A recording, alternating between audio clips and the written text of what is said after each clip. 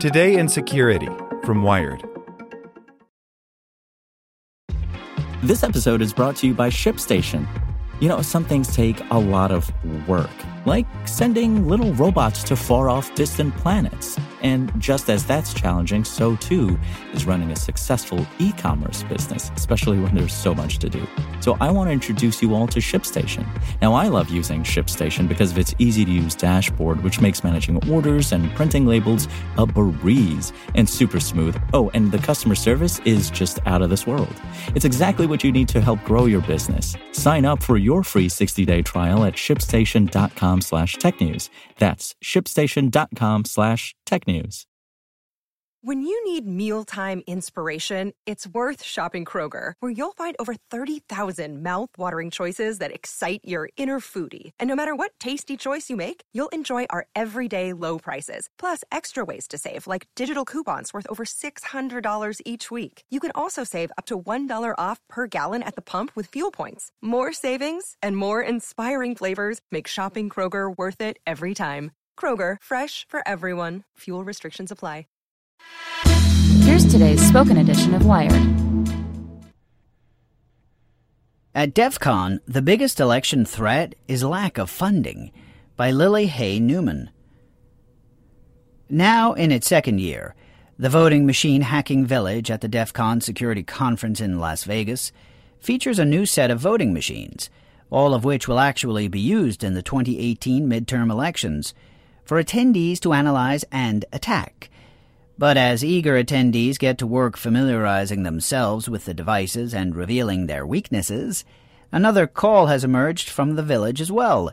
Finding bugs is great, but you also need the money to fix them.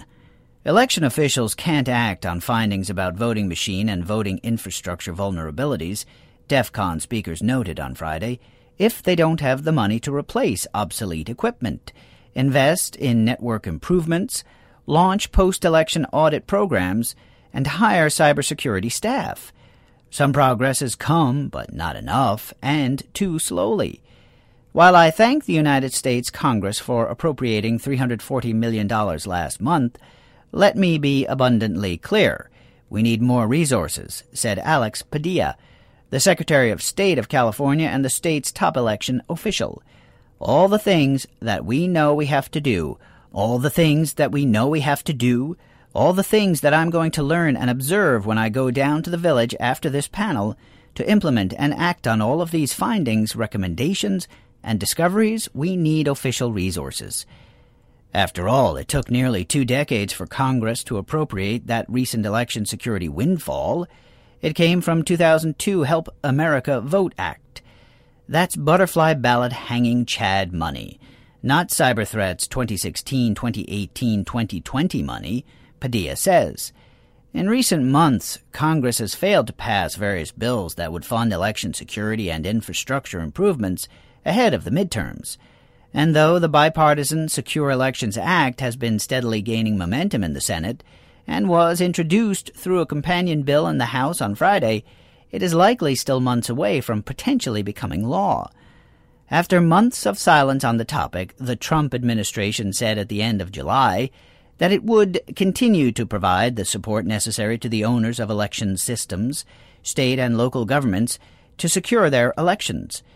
Department of Homeland Security top cybersecurity official Jeanette Manfra echoed that sentiment at DefCon on Friday, noting that election officials do a lot with not a lot of resources, and now they're on the front lines trying to deal with a lot of these issues. They can't do it alone.